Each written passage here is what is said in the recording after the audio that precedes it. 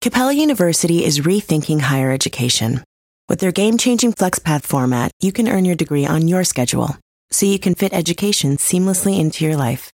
Imagine your future differently at capella.edu. They say plants like music. Yeah, no, like really, they respond to the vibrations of it, which means that this playlist you're listening to, the plants are too. You know what else plants like? Organic soil from Miracle-Gro. It's made with all the best stuff like wood fiber and compost. Plus, it's OMRI certified organic, which officially means it's made with superior ingredients. And when you give your plants the stuff that makes them happy, they won't judge you on your iffy playlist. Hear that, plants? So go ahead and give them Miracle-Gro.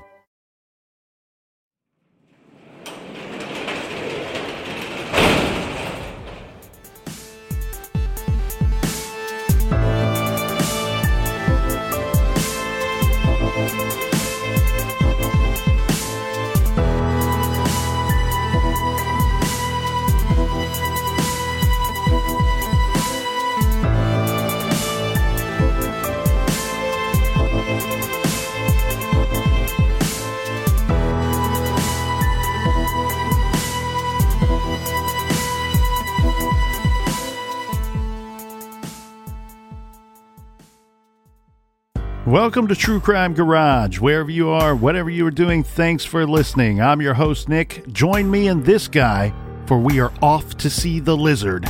Here is the captain. It's good to be seen and good to see you. Thanks for listening. Thanks for telling a friend.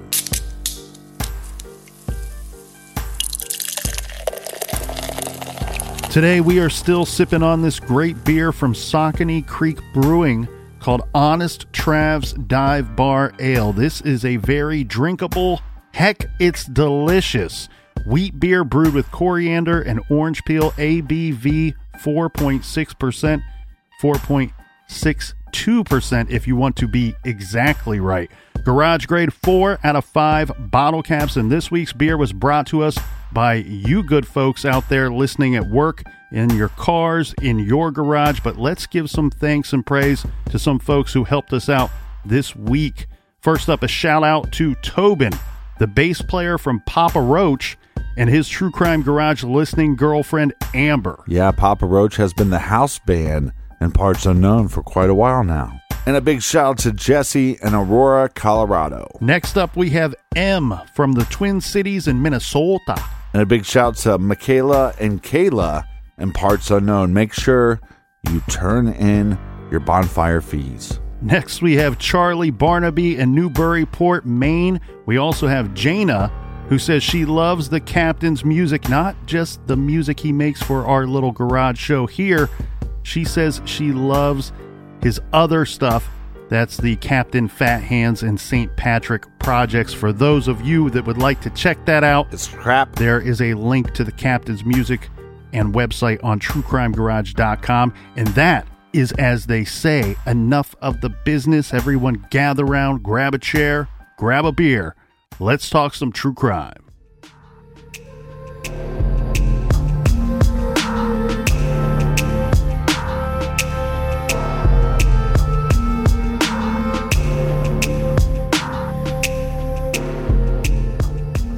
Where we left off yesterday, we have a man named Leopold Dion who was arrested on May 27th.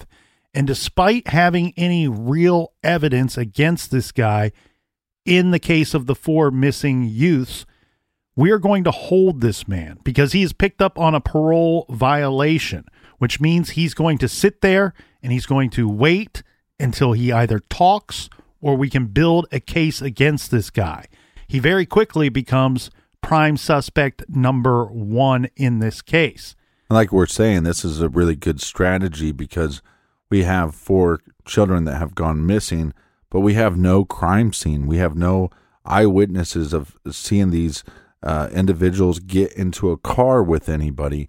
We have no sign of a struggle. We don't have items of these 4 individuals that were left behind somewhere. So there's no crime scene, really. So he's arrested and sitting in a jail cell for about 2 weeks when on June 12th, the body of Guy Luckenwick was found by accident by a hunter. The boy was buried in a shallow grave. The cause of death, homicide. Manner of death, homicide by strangulation. So Leopold Dion was starting to crack as the pressure just kept growing and growing, to the point that eventually he breaks, and he tells the investigators that he was in fact responsible for the boys having gone missing. And he led the police to the 3 remaining bodies on July 5th. 2 of the victims were buried together. This is the 2 that went missing together, Alan and Michael. They were buried in the same grave, and this was basically right next to the grave of the last to go missing, Perry Marquis. This earned Leopold Dion the moniker of the Monster of Pont Rouge. This whole thing moves along rather quickly, doesn't it, Captain? Mm-hmm. Here, like we've already seen in other cases, is a person that spends most of his adult life in prison because as soon as he gets out, he reoffends and then he goes back in so the cycle can start all over again. Then he is out. Probably never should have been released to begin with, but he is, and then within a matter of months, not years, he is not even out for a single year and he is on the prowl. And what did his long stint in prison teach him? Well, if I'm going to rape, I better kill, and I better make sure that they are dead, because what got me busted at least twice, if not more, the person I attacked became the numero uno witness in the case, and the province built a case against me. So, the best witness is a dead witness, and the best victim is a dead victim. And also because of his health history as a kid, being in isolation for what they said 11 years or so. I mean, this guy has spent probably more time locked up or in isolation than he's spent in the free world. Now, once he has made up his mind what kind of victim he desires, what fantasies he wants to act out with his victim, and he has decided it is in his best interest to kill the victim after he is satisfied, he is out trolling. And once he offends again, he is doing so in rapid succession. He likely was out there every weekend during that 40-day period in which he procured 4 victims. He likely was even out there weekends before he was successful in his mission. Well, and we see multiple times in these cases where the addiction is stronger, grows stronger, and so there's less time in between victims. Yeah, he probably started with the very basics like we've seen in other cases. Where do I find the victim type that I'm looking for? And how do I abduct them without being noticed or drawing attention to myself? Yeah, what's my ruse? And how do I kill them? And then where do I put them? After figuring out most, if not all, of this task, likely spending the most time on the where do I locate and go unnoticed portion, he worked on practicing his ruse. You can catch more flies with honey than you can with vinegar. Oh, I will befriend them and offer them something. This is probably rehearsed time and time again. The first boy he approached likely did not go with him, so he tried and tried again, and once it worked, he did it again, and then he needed a victim more often, and then the next victim he needed sooner than the last. But I also wonder, since he wasn't out of prison for that long, maybe it was hard for him to get a weapon that he could use, so he wouldn't have to be nice to capture these individuals. So there is little to report on regarding Leopold's adult life, because most of that time was spent in prison, and then he gets out and masters his craft. But thank God he is picked up before he reached Green River killer speed in numbers. Right. And after he leads the investigators to the 3 bodies, this guy is facing a jury by the end of the month. I love swift justice and an efficient system, and in this instance, boom, we have it. Later in the month of July, this is 1963, the same year. Well, question for you. Do you think that's because he is confessing? I mean, we saw, pretty quick justice as far as, the states are concerned with the Chris Watts case, but that's also because he was compliant with law enforcement and he was giving them information. So same thing here, obviously a different country. Correct. I think it's a multitude of reasons. I think you've honed in on the number one reason, that he has confessed in some roundabout way. Yeah. So you're not forced as a prosecution to put together such an extensive case unless you're worried about a technicality or something shifting during the course of the trial. But I also think it has to do with the time period, because when we've reviewed cases from the 60s and even the 70s, the wheels of justice seem to move a little faster back then. Right. Less bullshit. Yeah. There's a lot more to sift through these days, and that probably makes us a better society and possibly a better system overall at the end of the day. Well, also more scientific evidence. The other situation that we're dealing with here, I'm not going to pretend to understand current day Canadian law, let alone 1963 Canadian law. Well, good thing I'm an expert on it. Right. They did handle things obviously a little different than we do now. Later in the month of July 1963, several persons testified to the facts of the case. Of course, we have the parents and friends of the victims testify to help piece together a timeline of events for when each of our victims went missing for the jury. One person that testified was David Derome of Pont Rouge. He said that on May 5th, the day the last boy went missing, he was driving out on a country road. Now, this road ran alongside a bunch of his father's property. We're talking about a big piece of property here. While driving, he spotted a black vehicle parked at an old abandoned farmhouse on his dad's property. Knowing that no one was really to be there, he jotted down the license plate number on a pack of cigarettes. He meant to then later ask his father about the vehicle, but before he managed to do so, he started to see the news about the missing kids and then the arrest. So he gave this information to the police. This plate number came back to, of course, Leopold Dion. Police believed that this abandoned farmhouse was somehow connected to the killings. Maybe this is where he intended to take the boys, or did in fact take them there, and maybe he even killed one or two of the boys at this location. Yeah, that makes a lot of sense. But by far, the most damning testimony at the hearing was that of the monster himself. Leopold Dion, at his murder trial, described in minute detail how he allowed each boy to say a prayer before he killed them. This was in an extraordinary 2.5 hours of testimony when Dion described the crimes in horrific detail. What a horrible piece of shit. I mean, oh, by the way, you're going to die, so say a prayer. The basics, he said, he picked up the boys on 3 separate spring weekends posing as a magazine photographer.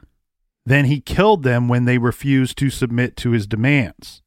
His only defense, of course, was insanity. Heck, he led the investigators to 3 of the missing kids' concealed buried bodies.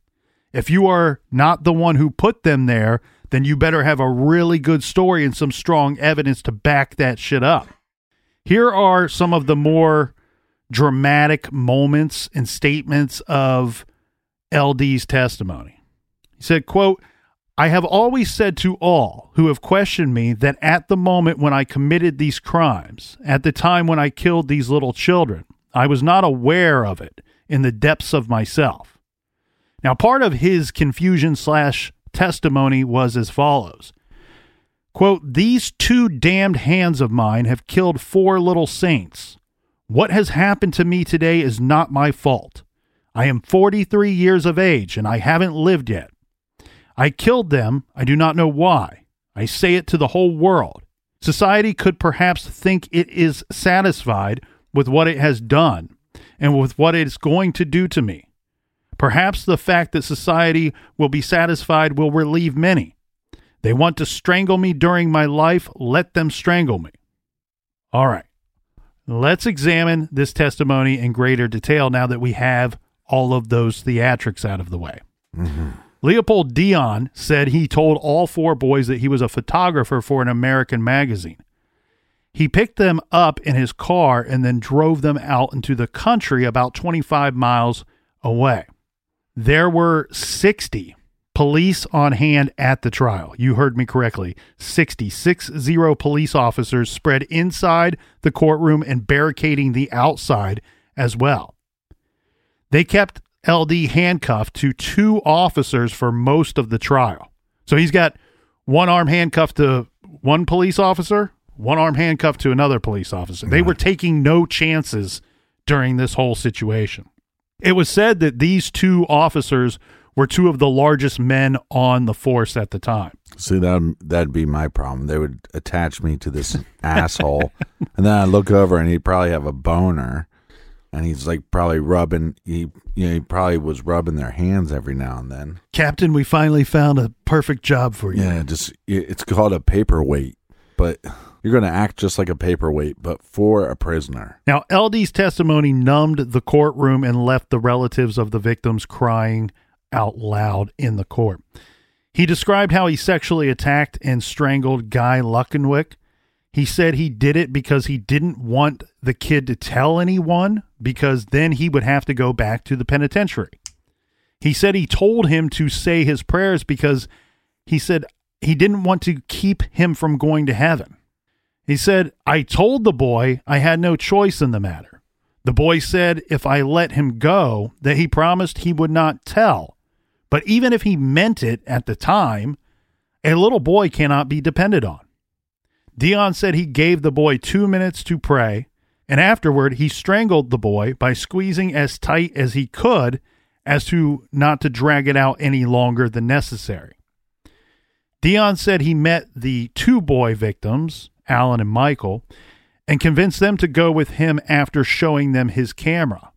He had them pose for some pictures. Now, from my understanding here, Captain, the camera that he used in his ruse, he never even had any film for this camera. Mm-hmm. So the entire time that he's doing all of this and manipulating people, he's acting. He's just acting the entire time. Yeah, but don't you understand how that works? If you're a fake photographer, that you have to take fake pictures.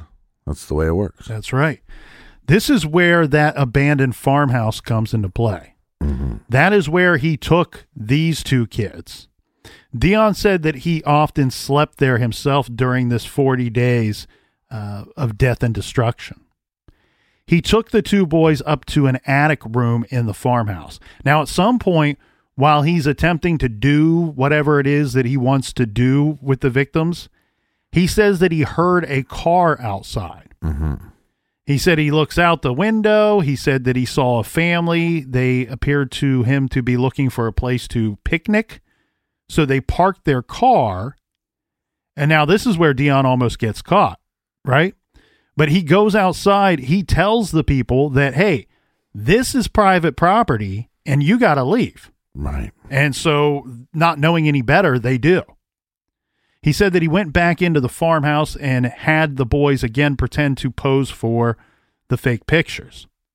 He decided he wanted to separate the boys, that it would be easy to manipulate them, control them, and ultimately kill them if they were separate. So he told one of them to go out to the car and listen to the radio. He then tied the other boy to the bed. During his testimony, Dion was asked if he knew what he was going to do to the boys, to which Dion replied, very well. So it's all premeditated. Yeah. So when the boy was told by Dion what he wanted to do with the boy refused. So he said Michael was told he was going to be killed. So Michael began to pray out loud. He said a Hail Mary and the act of contrition, both again out loud. And Dion said that is what made this whole thing so terrible. Dion said the boy never struggled and he died like a little angel. He then went to the other boy and then he told him, if you want to go to heaven, then you pray too. He then strangled him as well. He then said that he buried both bodies in the same grave in a clearing in the deep woods. So it seems like during this whole time period, like, do we have any idea where like Leopold was actually staying, or was he just cruising around and living in his vehicle? I think he was staying, where he could, and that might be involve the vehicle, but it sounds like most of the time, at least during this killing spree, he was sleeping in that abandoned farmhouse. This is kind of out in the middle of nowhere. Right. And he could, especially if he could conceal his vehicle, no one would even really know that he would be there.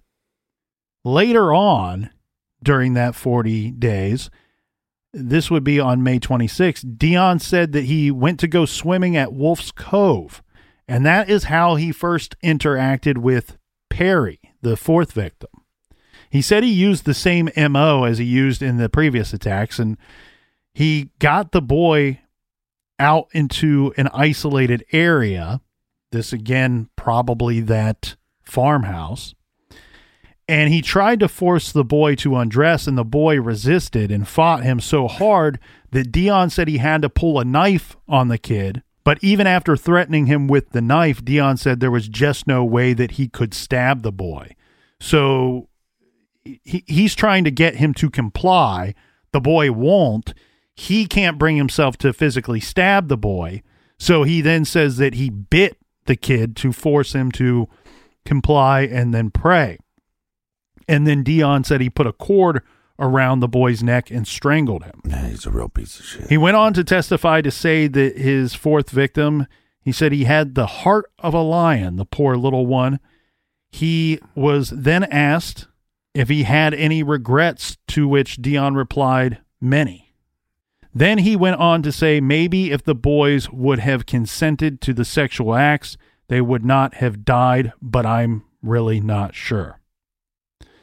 They did show the jury a makeshift garrote that Leopold Dion fashioned from a piece of wire with a nail at each end to hold on to so he could tighten it. Mm-hmm. At the trial, one psychiatrist described Leopold Dion as a, quote, sexual monster with a human face. Max Haynes of Saskatchewan's newspaper, The Leader Post, called Leopold Dion a human time bomb. I mean, to be fair, he might have a human face, but it is an ugly human face. And it was the Leader Post that featured a fantastic article titled These Two Damned Hands. Leopold Dion, condemned sex slayer. The article reads, society has little reason to be satisfied with what it has done to Leopold in the past. Society put this man in prison for life in 1940 for rape. Society let him out 16 years later. Society put him back into prison for homosexual relations with a boy. 6 years later, society let him out again. This time, Leopold Dion raped and strangled 4 boys. And this time, society is ending this charade. Society's self-destructive agent was the institution of parole. When it works, parole is progressive and desirable. When it bungles miserably, it is intolerable. A parole system which gives second and third chances to irredeemable criminal perverts such as Leopold Dion seems itself almost beyond redemption. Soft sentences, general prison instead of segregated institutions for sexual psychopaths, and careless parole. How careless society is with its own safety.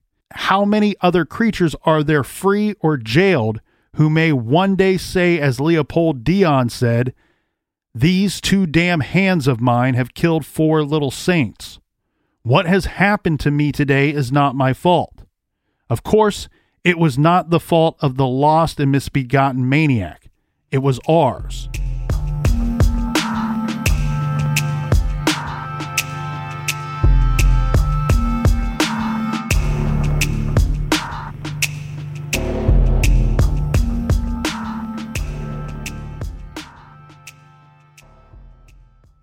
Do you want to set your child up for success? Of course you do. That's why you need to check out IXL Learning today.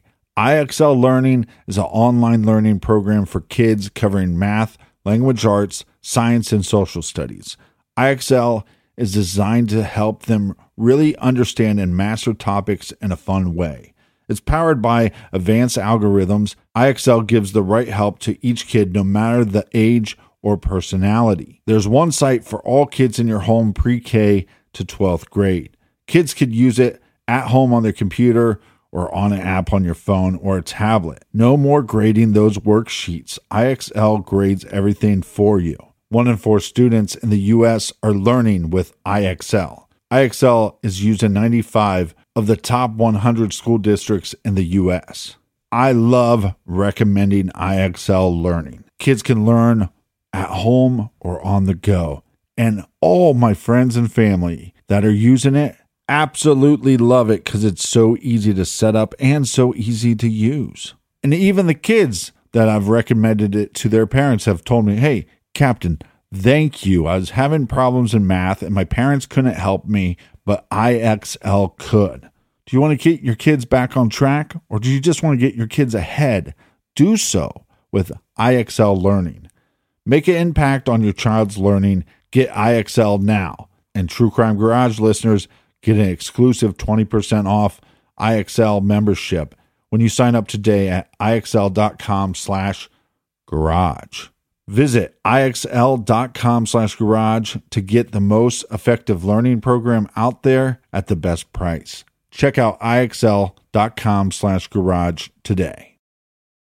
The best part of spring cleaning takeaway is the post-clean clarity you get. It's kind of like when you find out that you've been paying a fortune for wireless. When Mint Mobile has phone plans for $15 a month when you purchase a 3-month plan. It's time to switch to Mint Mobile. All plans come with high-speed data and unlimited talk and text delivered on the nation's largest 5G network. Use your own phone with any Mint Mobile plan and bring your phone number along with all of your existing contacts. Ditch overpriced wireless with Mint Mobile's limited time deal and get 3 months of premium wireless service for $15 a month. Save a lot of money with Mint Mobile.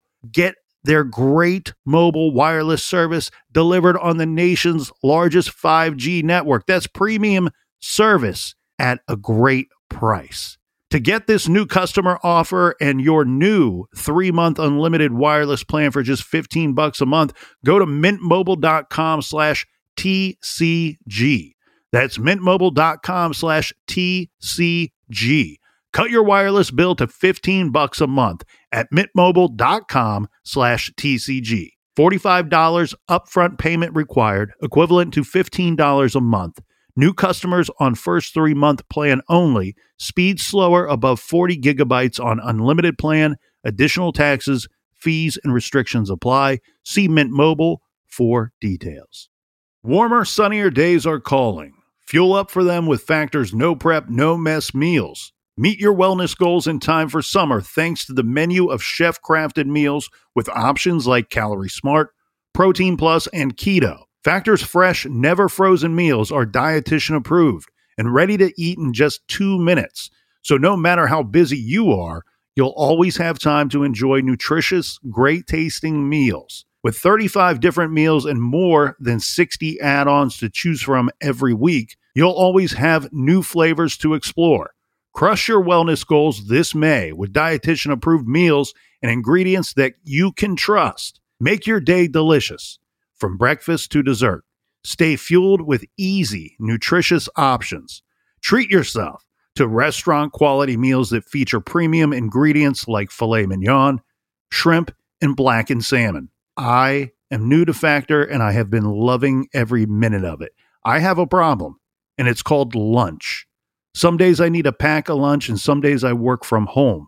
Whether I'm at home or whether I'm on the go, Factor is fueling my lunch from now on.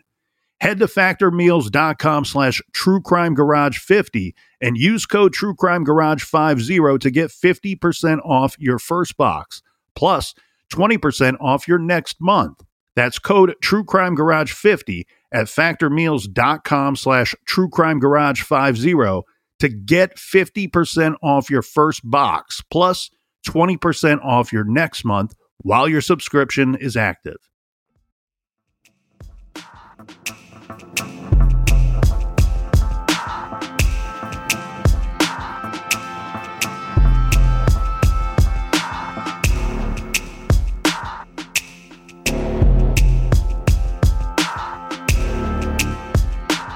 Cheers, mates. And if you need more True Crime Garage for your ear balls, You can find our old episodes. They're available everywhere. Apple Podcasts, Stitcher, Sirius XM app. And every episode is also on Spotify, so check that out as well. Captain, it took the jury only 2 minutes to return the verdict after Leopold Dion testified for well over 2 hours. And you know, somebody complained that they had, well, why did we even come back here and sit down? Right. Why is this taking so long? Yeah. We could have just sat there. Yeah, I'm hungry. It was announced that they would not be discussing why it was decided that Leopold Dion was granted parole in the first place during the trial and even after the trial.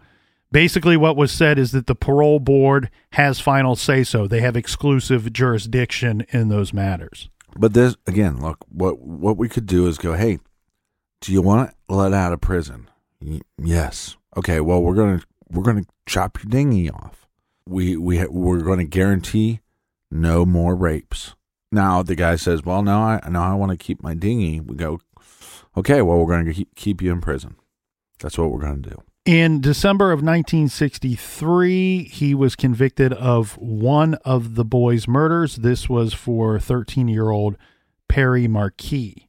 Now, criminal lawyer Guy Bertrand defended Dion at his trial, and to me, it looks like Bertrand really did the best that he possibly could, given that his client confessed to the murders, led detectives to 3 of the 4 bodies, and had an extensive violent criminal past. We've talked about this before. Leading the investigators to a body or bodies is always incredibly important to these cases and to the investigation and prosecution, because what it says is we've seen time and time again where a killer or a suspected killer will confess to a murder, but then later recant that confession. Right. What you can't take back later is the fact that you actually led them to the deceased person's remains. Yeah, or your knowledge about the crime.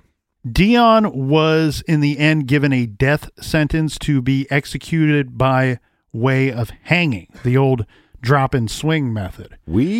So Leopold was sentenced to hang, but we are far from done, my friends, because while awaiting his date with the hangman, Dion requested an interview with Quebec prison governor Jean Latourne in the governor's office.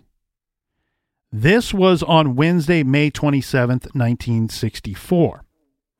During this interview, using what was described at the time as a crudely fashioned knife, Leopold attacked the governor, stabbing him several times, and then using this man as a human shield as he made his way out of the prison.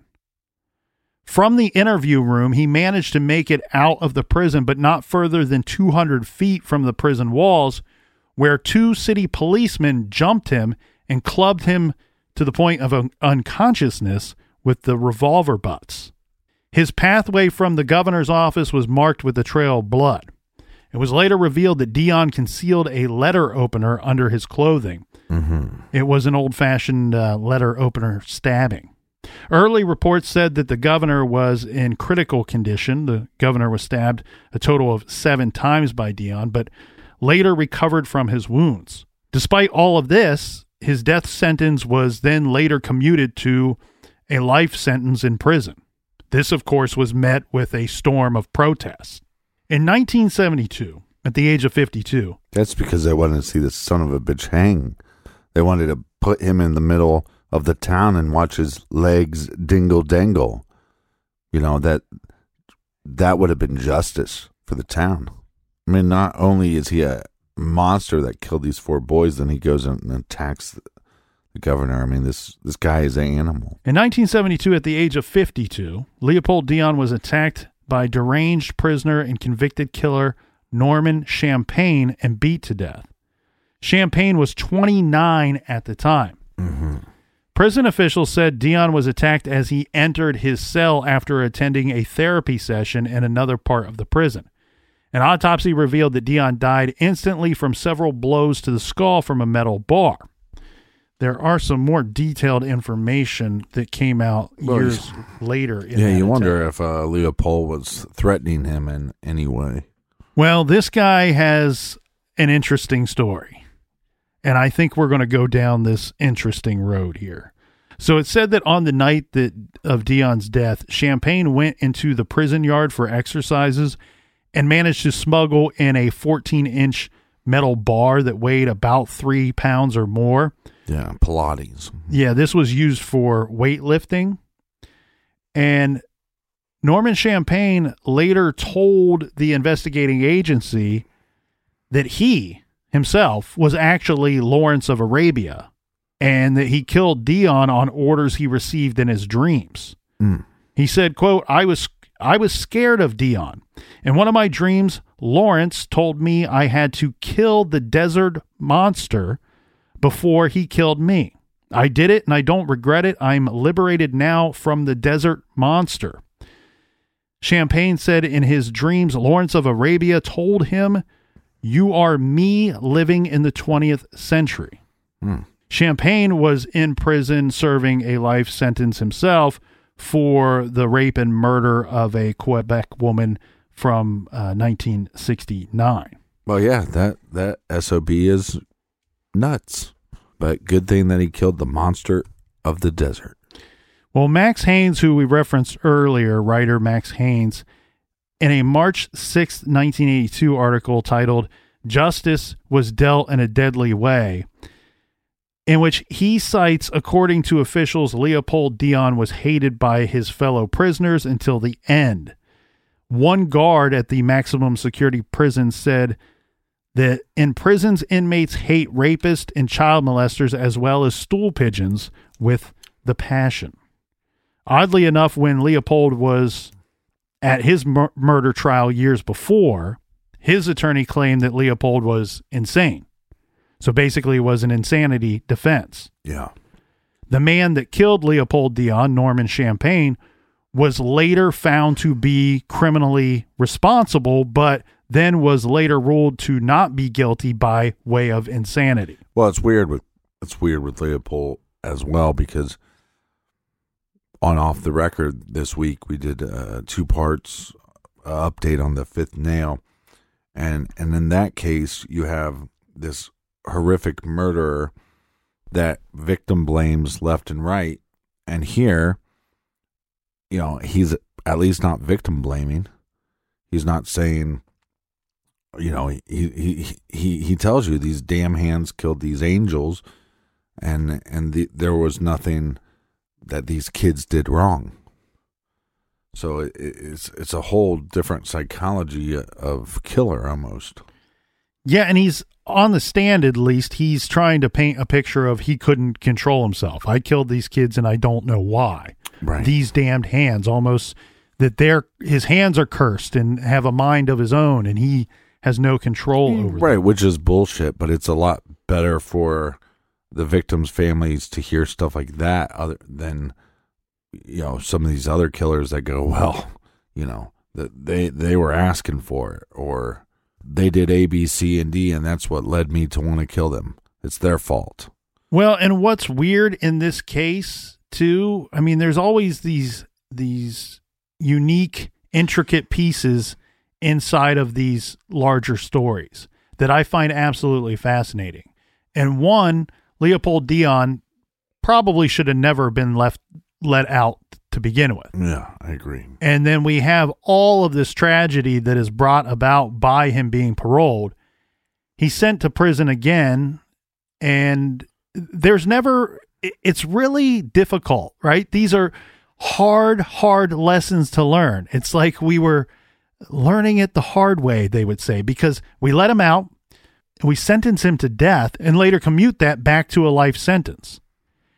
Then we have a convicted killer. A piece of shit. Who is already in prison. He kills Leopold, and they have the same defense for why they killed. It works out in Norman Champagne's favor. But Norman Champagne is another hard lesson learned, because he's a guy, too, that they continue to want to reform. Right. And let him out.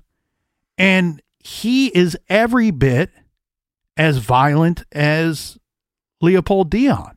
Well, the insanity of these individuals, the maliciousness, the violence, they're almost demonic. They're inhumane, right?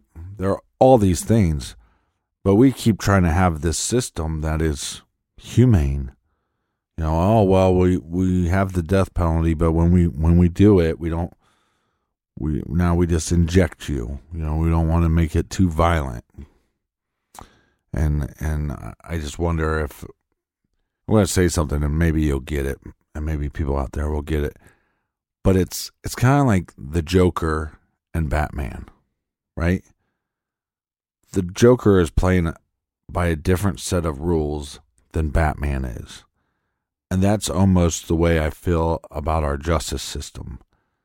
Is the killers, they're playing by a whole different set of rules, and we're trying to hold up some kind of rule set, if that makes any sense. And so it's like, okay, yeah, we'll put you in jail, but now we're going to let you out because our system's too lax. And then we see what happens time and time again. Well, this is something we've been preaching here in the garage since we started, was that there needs to be a distinct difference, an understood difference between violent offenders and non-violent offenders. Because in a lot of cases, you have people being pushed out of prisons because they're overpopulated. There's not enough room for all of these people. Yeah, there's too much shit. And I'm not afraid of a non-violent offender.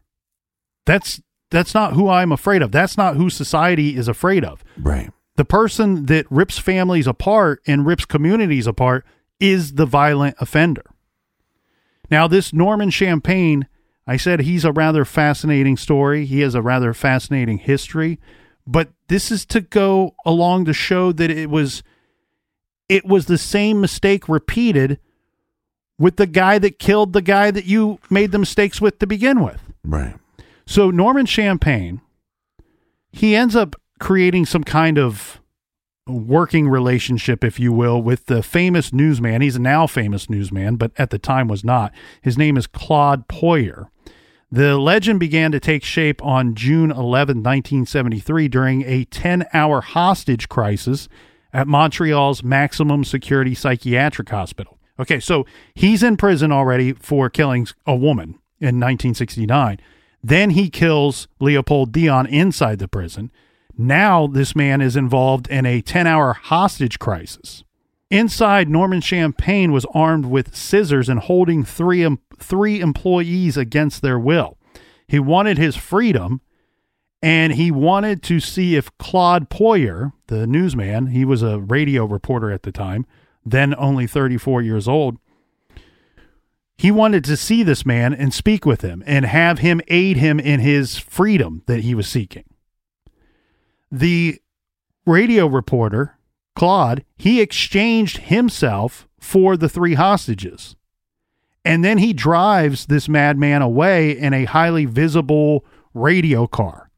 So that at some point, police can stop this madness from going on. Right. Poirier later reported that Champagne wanted him to drive him back to the desert. Oh, yeah, because he has to kill. Well, he's Lawrence of Arabia. Right. In his mind. And in fact, he ended up going to see his mother and then his sister, and that's where police were able to recapture this psychopathic murderer before he could make it to his next planned stop, which was he was asking the reporter to take him to the Montreal bus station. So he's locked up once again. And this is what is completely bizarre, Captain. An escape attempt, a hostage crisis, 2 murders under this guy's belt. And what do? They parole Norman Champagne. Oh, my God. They release him from the psychiatric institute where they are housing him because he's cured. You gotta be stupid. Then you have this news article. Norman Champagne, at this point in our timeline, Captain, he is 44 years of age. They're calling him a convicted murderer, and I couldn't figure out where this came from. Prize-winning artist. So apparently he's quite the artist. But he and 2 other people were arrested on November 19th, and this would have been in the early 80s. I think it was 1982. After police foiled a plot to kidnap 2 female employees from a McDonald's restaurant and hold them for ransom and possibly kill one of them if the money wasn't paid. The police found out about this plot through a man named Jean-Jacques Rochon. Originally, he was supposed to be one of the people involved in this whole hostage situation. He was going to be an accomplice. He ended up contacting the authorities when he discovered that the mastermind, this Norman Champagne, was planning on probably killing one of the hostages anyway. Right. He's like, wait a second, I was just in this for some money. Now there's going to be an actual murder involved. No, I'm not only am I out, but I am outing you and the others as well. Yeah, because he's insane. What ended up happening was this Rochon was so messed up with the whole situation that he ended up committing suicide not long before the police were able to track down this group and arrest them. Now, police said that the crime Champagne planned to commit, they called it one of the most serious in the criminal code. And they described the evidence against Champagne in this case as, quote, revolting and repugnant. Along with passports, the 3 criminals were going to use to escape to Brazil after the kidnapping, police seized weapons and a video cassette that was to be used to make the ransom demands to the McDonald's chief executives. The video shows Norman Champagne in flowing robes and a turban, his eyes shielded by amber-tinted glasses, styling and profiling, while Johann Strauss's Blue Danube plays in the background. And you can see shots of a McDonald's restaurant. Golden arches. Champagne is heard talking about the profits of the McDonald's chain and saying, quote, McDonald's exploits its employees. McDonald's is an exploiter that we can use to get rich. The scene on the video then changes to show... And you're sure it was a McDonald's and not a McDowell's? The scene then changes to show Champagne holding an axe. And now he's saying, I am Lawrence of Arabia. I'd like you to meet my partner, the axe. I am declaring war on McDonald's. Champagne goes on to say that he will decapitate one of the hostages. He says, quote, I'm going to take out her heart, put it on a skewer, roast it, and then put it between 2 small buns.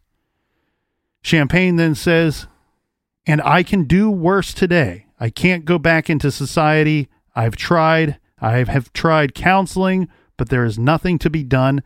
I've been inside too long. The only thing that's left is the axe.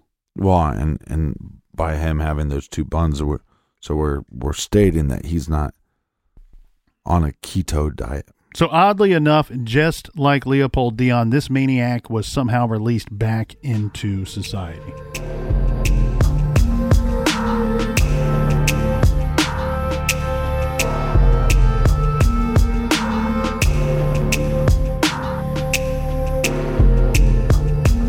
I want to thank everybody so much for joining us here in the garage, joining us every week to dive into these cases, deep dives, none of that Wikipedia episode stuff. And if you want more true crime, go to truecrimegarage.com. Check out our store page. We got new shirts, new merchandise, and also sign up on that mailing list because we send out probably once a month, every other month, we send out a promo code so you get a great discount.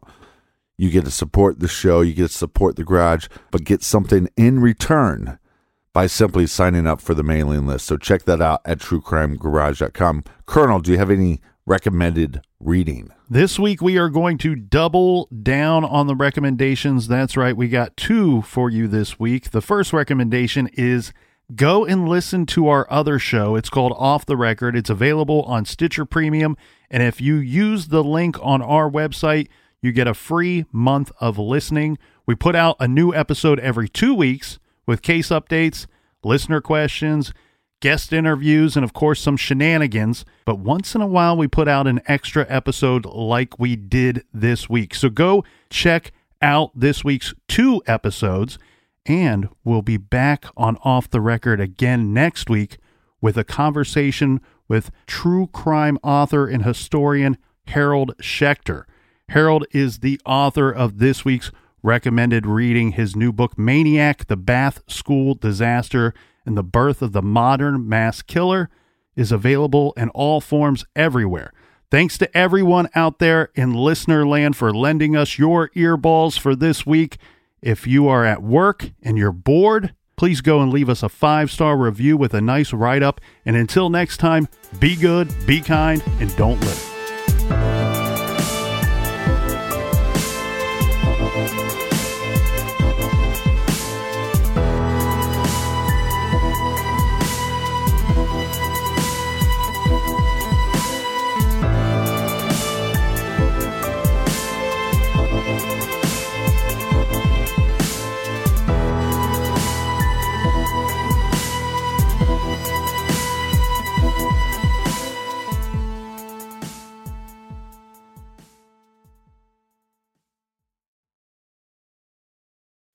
Hi, it's Martha Stewart. You know, I spend a lot of time thinking about dirt. At 3 a.m., at all hours of the day, really. What people don't know is that not all dirt is the same. You need dirt with the right kind of nutrients. New Miracle-Gro organic raised bed and garden soil is so dense, so full of nutrient-rich, high-quality ingredients. Miracle-Gro is simply the best.